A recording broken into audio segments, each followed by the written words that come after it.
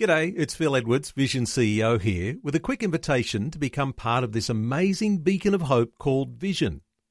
Together we can put our love into action to help people of all kinds build or rebuild their lives on the truth of God.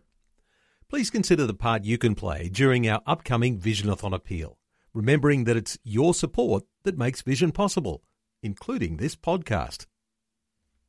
This podcast is made available by Vision Christian Media, thanks to the generosity of our supporters. Your donation today means great podcasts like this remain available to help people look to God daily. Please make your donation today at vision.org.au.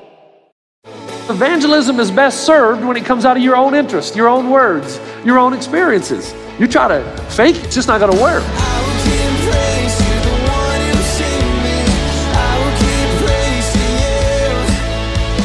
Hi and welcome to Today with Jeff Vines. Today we'll be challenged about how well we engage in spiritual conversations with unbelievers in our lives. How well do we share the why behind how we live differently? And he says, be prepared to give an answer to everyone who asks you to give a reason for the hope that is in you. But do this with gentleness and respect, keeping a clear conscience.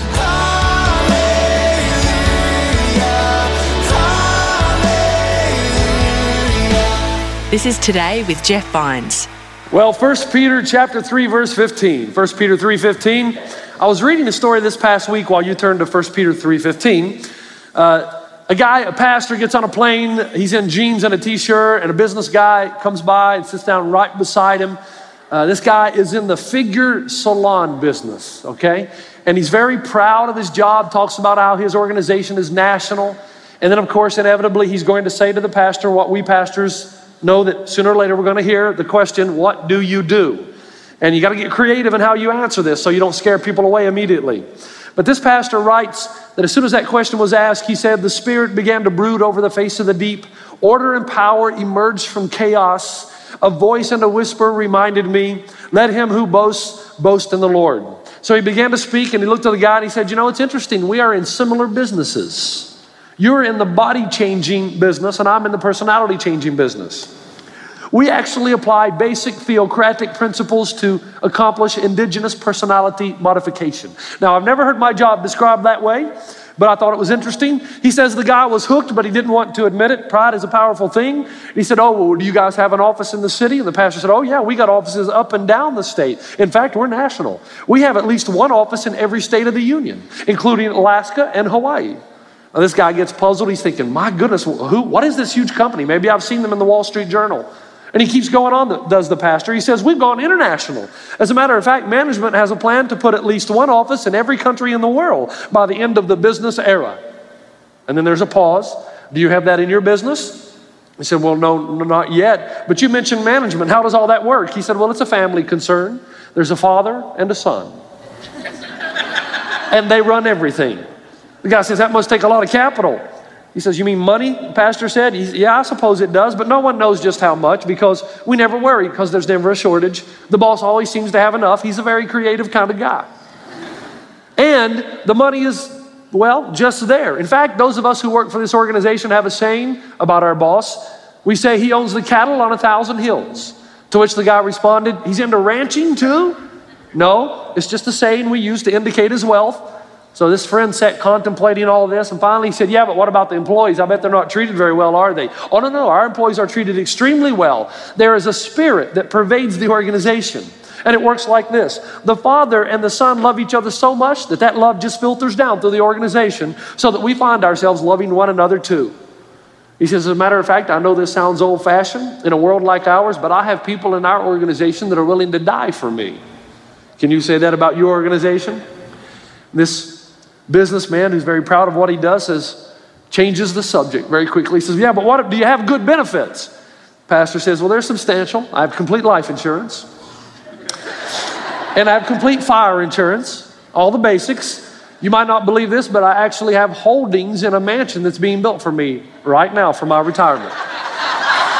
Do you have that in your business? And the guy says, no. And the light finally dawns, and Pastor Jeffrey Cotter writes that there was a significant spiritual conversation that took place all after that, all because of his creativity. The other guy found it quite humorous. Now, let me tell you what Peter says, 1 Peter chapter 3, verse 15, 16. He says, But in your heart, set apart Christ as Lord. That is, decide once and for all, He's the master of your life. You're going to live His life, your life, for His purposes. That's a given. And He says, be prepared to give an answer to everyone who asks you to give a reason for the hope that is in you. But do this with gentleness and respect, keeping a clear conscience. Now here's the deal. Not everyone's going to give as clever an answer as the pastor gives, but that's okay. Because evangelism is best served when it comes out of your own interest, your own words, your own experiences. You try to fake it or give it somebody else's experience, it's just not going to work. And we've been talking about the reason we're so interested in this is that evangelism is a tall order. And I know that, and God knows that. And hear my heart on this. I'm not trying to say that it's easy. It's like contentment. It's a learned thing. But we're passionate about learning.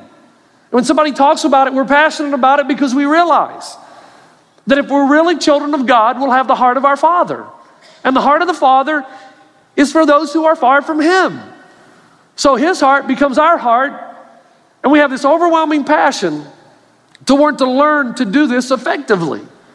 Now, I say that because this is like a classroom this morning, and I'm going to be watching very closely your body language because it will tell me if you're really interested in learning this or not.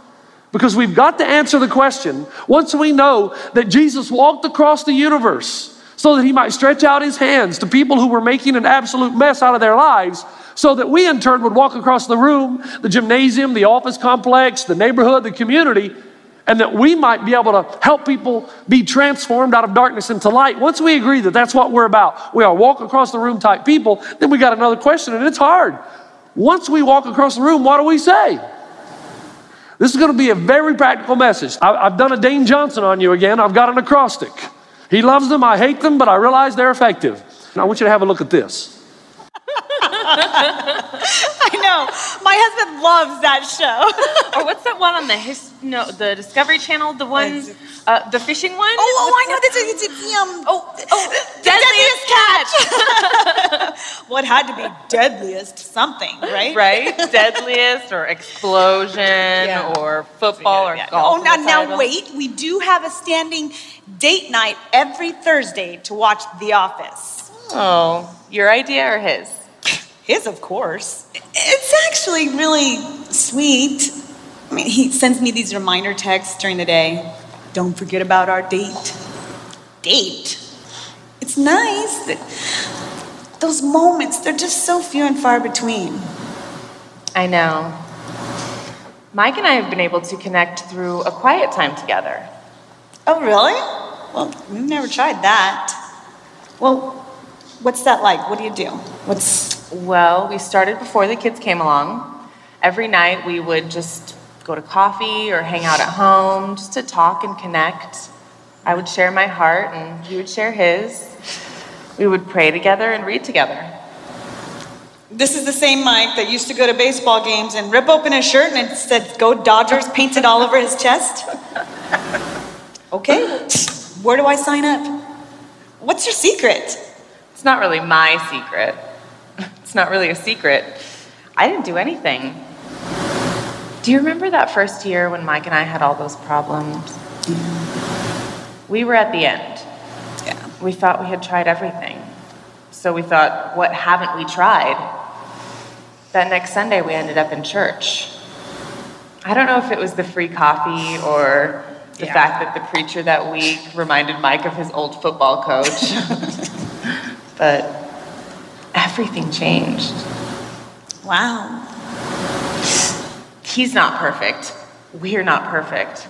Of course not. Does he keep his shirt on in public? Yeah. I'll take it. All right. Great example right there of the first point. The acrostic is I did. This is the I. Fill it in. Initiate the conversation towards spiritual things. Initiate the conversation towards spiritual things. Now I'm watching you. I'm looking at the looks on your faces. I know this is going to feel like a little bit of a classroom setting, but you need to know this and you need to get good at this if you're going to be good at walking across the room. And let me tell you something, folks. One of the best times to interject in the lives of people is when they're experiencing some difficulty. You know that. When I've been on those stages of debates and people ask me why I believe that God still allows pain and suffering in the world, there's a lot of apologetics to answer that question. But another answer to that is it's just downright too advantageous for God, because never does God have your attention more than when you're in the middle of a difficulty. It is what it is. We're hard-headed and God knows that. And so in the middle of a relationship that has been built, and then someone has an experience or something that they're trying to work on, something that's just bothering them, some kind of trial, then they're able, if they have a friend who's a Christian, to ask that first question, and then the believer can gear the conversation towards spiritual things simply by quoting a Bible verse or talking about the difference God has made in your life or their lives. So number one, the thing that you're trying to do right from the beginning is try somehow to turn the conversation, to look for opportunities to steer the conversation towards spiritual topics. You're turning it towards spiritual things. But notice, warning, be careful. Because Peter says that as you're ready and prepared to give an answer for the hope that is within you, as you answer, do so with great gentleness and great respect.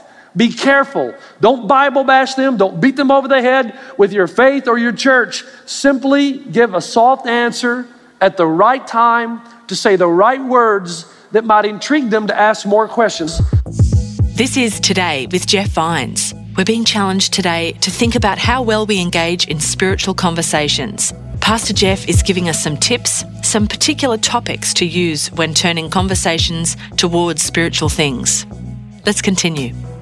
But I want to deal with four of them, the four most important ones. And the first one is actually number 2. Discuss popular movies that have spiritual undertones.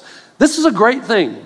Today's movie world has, almost every movie is about aliens or the afterlife or some form of spirituality. And if you look for those undertones, and then you can spark a conversation by asking the person if they've seen the movie, and then talk about the movie. And the key is that you resist making statements, because when you make statements, it puts the other person on the defense. You get really good at simply asking questions. For instance, let me go way back in time here, because a lot of you are my age. Do you remember that classic movie Ghost? Patrick Swayze and Demi Moore? That was an intriguing movie. Do you know how many spiritual conversations I had as a result of that movie? Because I'd say, hey man, did you see Ghost? Yeah, I loved it. Did you see Swayze and Demi Moore? Oh yeah, she's hot. I mean, all that stuff, okay? And then inevitably I would say this. I'd say, but what'd you think about that scene where the little black creatures came out and took the bad guy to a bad place, and then Swayze sees this light and he goes up to a good place, and then I would inevitably ask the next question, do you really think that happens when you die? And then just sit back and wait for the answer. Because no matter what they say, I can ask another question and another question. When you resist making statements and just ask questions, you allow the other person to open up within their own assumptions. And the more statements they make, the more questions you can ask. So talk about popular movies. Number 2, which is number 4 in your bulletin, you can talk about the weekend message. That's quite all right. Here at Christ Church of the Valley, we attempt to be very good at being very relevant. We don't avoid the hard topics, and we don't avoid those things the community is presently facing. So it's okay to start a conversation by saying, this past week, my pastor said, or this past week, my pastor asked. And that will open the door to ask or answer more questions. In other words, if you want to say, it's okay with me if you say, you know what, we have a pastor that is really tall and good looking, and did you hear, somebody went, did you hear that over here? I'll tell you what. You can say that he's 45, but he looks 30. He's a fine specimen of humanity. If you want to say any of those are all fine. But watch it over there.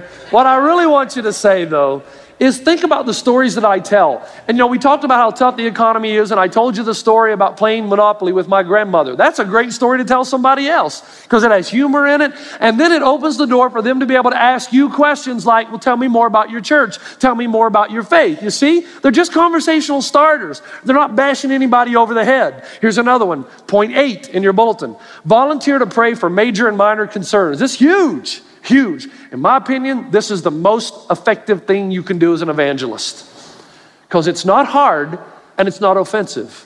Carry a little notebook around in your pocket, and when you engage in conversation with someone new, or even when you're having lunch with them regularly like we talked about at your invitation, pull out the notebook and tell them, hey, you know what? One of my hobbies, one of the things I really enjoy doing is praying. Do you have anything in your life that I can pray about? I'm telling you, 99.9% they're not going to be offended.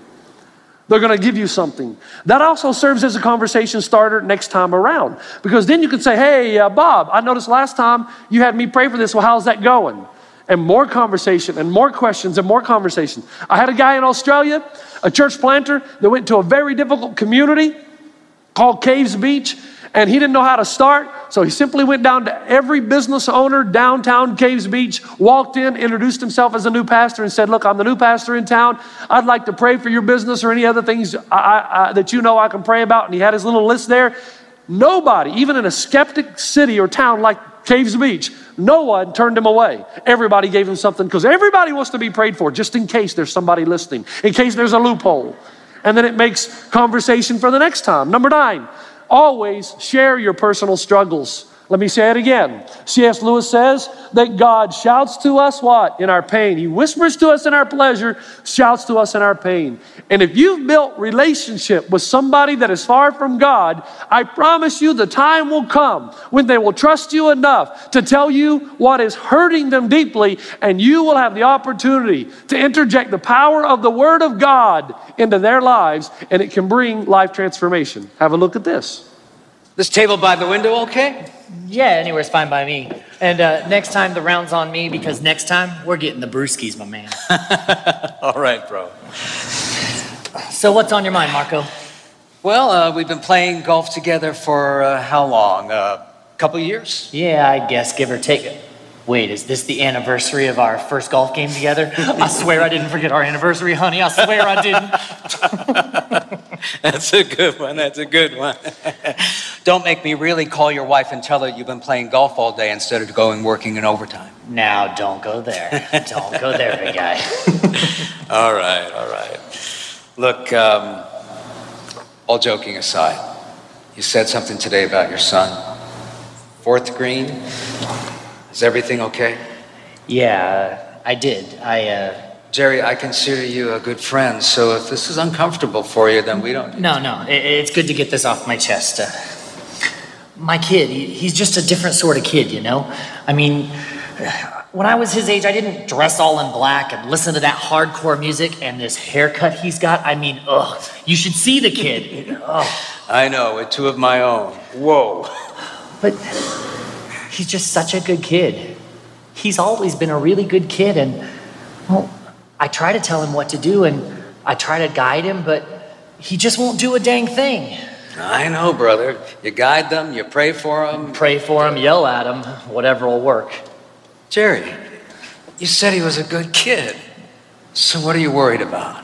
Well, what if he's turning into something else? I mean, what if he's turning into someone else? I mean, kids do change. Train up a child in the way they should go, and when they are old, they will not depart from it. Who said that? That was something they said at church last week. But you know what? There's a lot of truth to that. I mean, it may sound a little cheesy, but you do your best. Oh, and let God do the rest? You heard that one, huh? Yeah, I saw it on one of those Christian t-shirts somewhere. Ooh, bright green? Yeah, I think. Oh, I got one. All right, great example right there of what you can do when you've established friendship with somebody and they come to a point in their life, and usually it's about parenting, about relationships, about finances. We're all dealing with the same stuff, but Jesus has a unique answer to all those issues. But you have to earn the right to speak that into somebody's life, and you do that by earning or by investing in relationship. That's why I told you last week that evangelism served cold turkey is most often not gonna work. It comes in relationship. But no matter how early you are in the relationship, you can still work hard to initiate the conversation towards spiritual concepts or ideas. Now, here's the second thing quickly. Then you've got to discern the other person's level of interest. Now, please hear me on this. I know some of you mean well. Please listen. It's called the law of supply and demand. If there's a high demand for information, then let the supply be high. If there's a low demand, back off. You'll do more damage than good. Oh, boy. There's a guy at the let me get this off my chest, all right? Here's the deal. There's a guy at the cafe that's killing me. And, you know, look, I'm stumped. I don't know how to talk to him because he's a Christian. And he comes and he sits in the corner. And he talks very loud about his faith in Christ. And he dishes out tons of information. The only problem is nobody's asking. I'm serious. Sometimes there won't even be anybody beside him, and he'll just start talking really loud. Jesus said, and he's really good about philosophy and numerology and eschatology. He can rattle it off, and he's probably well read in the scripture. But I want to walk over to him and say, "But brother, who are you talking to? And are you a Christian?" And he would say, "Yeah." And I'd say, "Maybe you need to be a closet Christian. Maybe you need to just kind of stay in there. Because you're working hard, but you're killing us." He's given a great supply, but there's no demand. You got that? As a matter of fact, the word translated fear, or rather respect, in that text in 1 Peter is the word phobos, which comes from a word that means to be ready to take flight. In other words, you come in quietly, you land softly, but when danger approaches, you're always ready to fly. In other words, come in, start the conversation, but man, if you get a great resistance, back off. Don't get defensive and don't get angry, back away. Good example, let me give you two. Of high demand, my friend Andrew Gardner that I talked to you about last week, you know, when he crossed over was when he was having trouble in his relationship, in his marriage, and he'd searched everywhere and found no hope. That was a time of high demand in his life where he would listen to what others would say about how Jesus can revolutionize the way you look at your marriage or relationships or the way you raise your children. That's high demand, so you give it. So I took him by the hand, not literally, but I guided him to where he could find help in our church. Same thing is true at CCV. We got hundreds of ministries that just about meet every need possible. If there's somebody you meet that has that need, you find out where they can have that need met, and you take them by the arm and you lead them, thus expressing your care and concern. However, sometimes there's a low demand. Another basketball player in New Zealand, his name was Doug. I invited him to church. He came one weekend. I saw him the next Monday night in practice. I asked him, "What'd you think?" And he said, "Oh, those are just a bunch of fake people, bunch of weak people who need a crutch to make it through life. They're not real, none of them." Now that's what I would call low demand. Okay, low demand, so low supply. I just laughed it off, didn't give up on him, still befriended him, still kept inviting him over, and over time, he also dropped his guard when he saw that I was interested in a relationship, even if he wasn't a Christian, and I invited him back to the house, and he came back to church and ultimately was converted. So it just takes time, but where there is low demand, low supply. Now, once you do that, let's get into the good stuff. Once you initiate the conversation towards spiritual ideas or concepts, and you discern the person's level of interest, here's what's going to happen. Over time, you're going to meet people who have a high level of interest.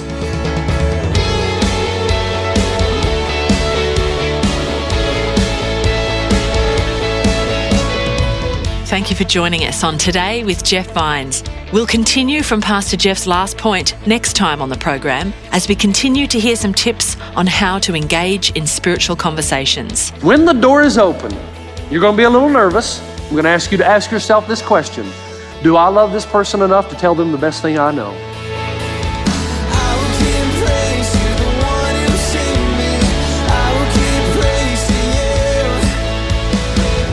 Today with Jeff Vines. Just another way Vision is connecting faith to your life.